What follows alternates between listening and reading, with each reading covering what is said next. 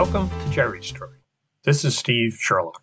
I'm the first of the 6 children Gerald and Rita Sherlock brought into this world. This podcast shares the oral history I recorded with Jerry beginning in 2007 and running about to sometime in 2010. As Jerry's health declined, we recorded less frequently.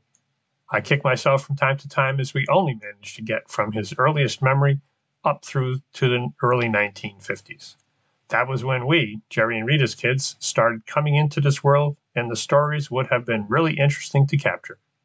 I am, however, forever grateful for capturing in his voice what we were able to do and to share that with you.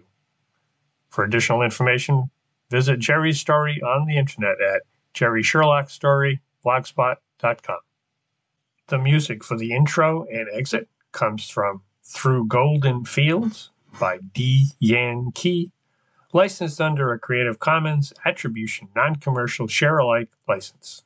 So there's a couple of points, at least in the 3 pieces. Let me just clarify some of those.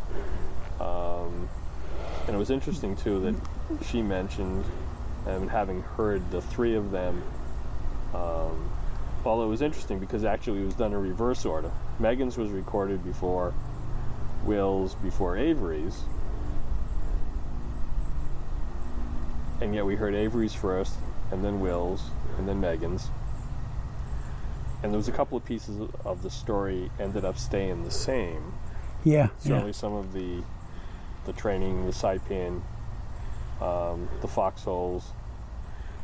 So let's try and clarify a couple of those points, because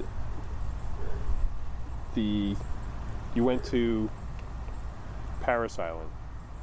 Right. For your training. Then I recall from another conversation, or maybe I misrecalled, but didn't you go to California before getting staged over? Yeah. Oh, I went to Lejeune after Parris Island. Okay. I went to Lejeune for transfer to go to Hawaii. Then I went by ship through the Panama Canal to Honolulu.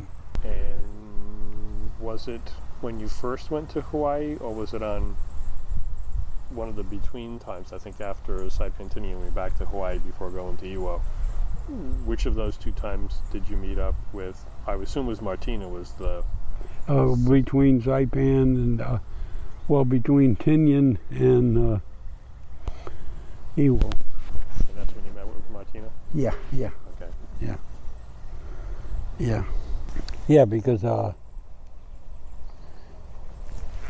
she found me quite changed after my Saipan and Tinian. After my dengue fever. Right. Because I lost some weight. Oh God. Yeah, because the part about the food. I went in the Marines, I was like 135 pounds. Okay. And I was 5'9.5", but I grew slightly. And the food portion fit me fine. Well, it was, I was getting regular exercise. 3 squares. 3 squares a meal a day. And and I ate, because you couldn't do anything else but eat it, So it was good, healthy food. Mm-hmm. So I prospered under it, and I must have got, grew, well, I grew 2.5 inches from my Marine service. And I must have, before I went to Saipan, I must have gone, close to 180, 190 pounds from 135. And the saddest part of the record keeping was I noticed on my discharge papers, I was listed at my entering height and my entering weight, Even on your discharge papers. even on my discharge papers. So never. I never, you know, they never measured me and weighed me. And so that's why I contacted,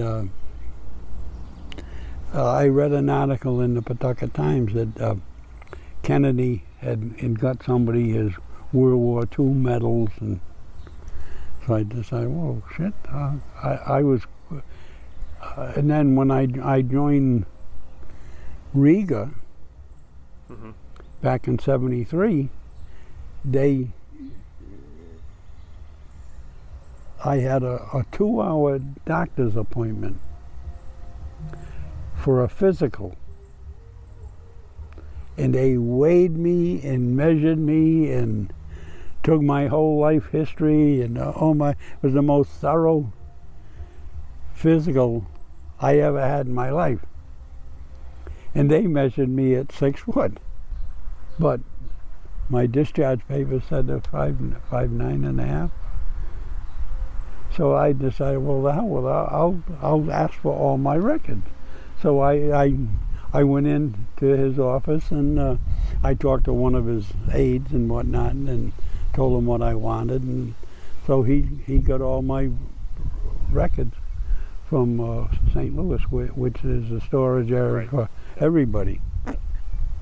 And they couldn't locate my medical records because there was like 20 million servicemen.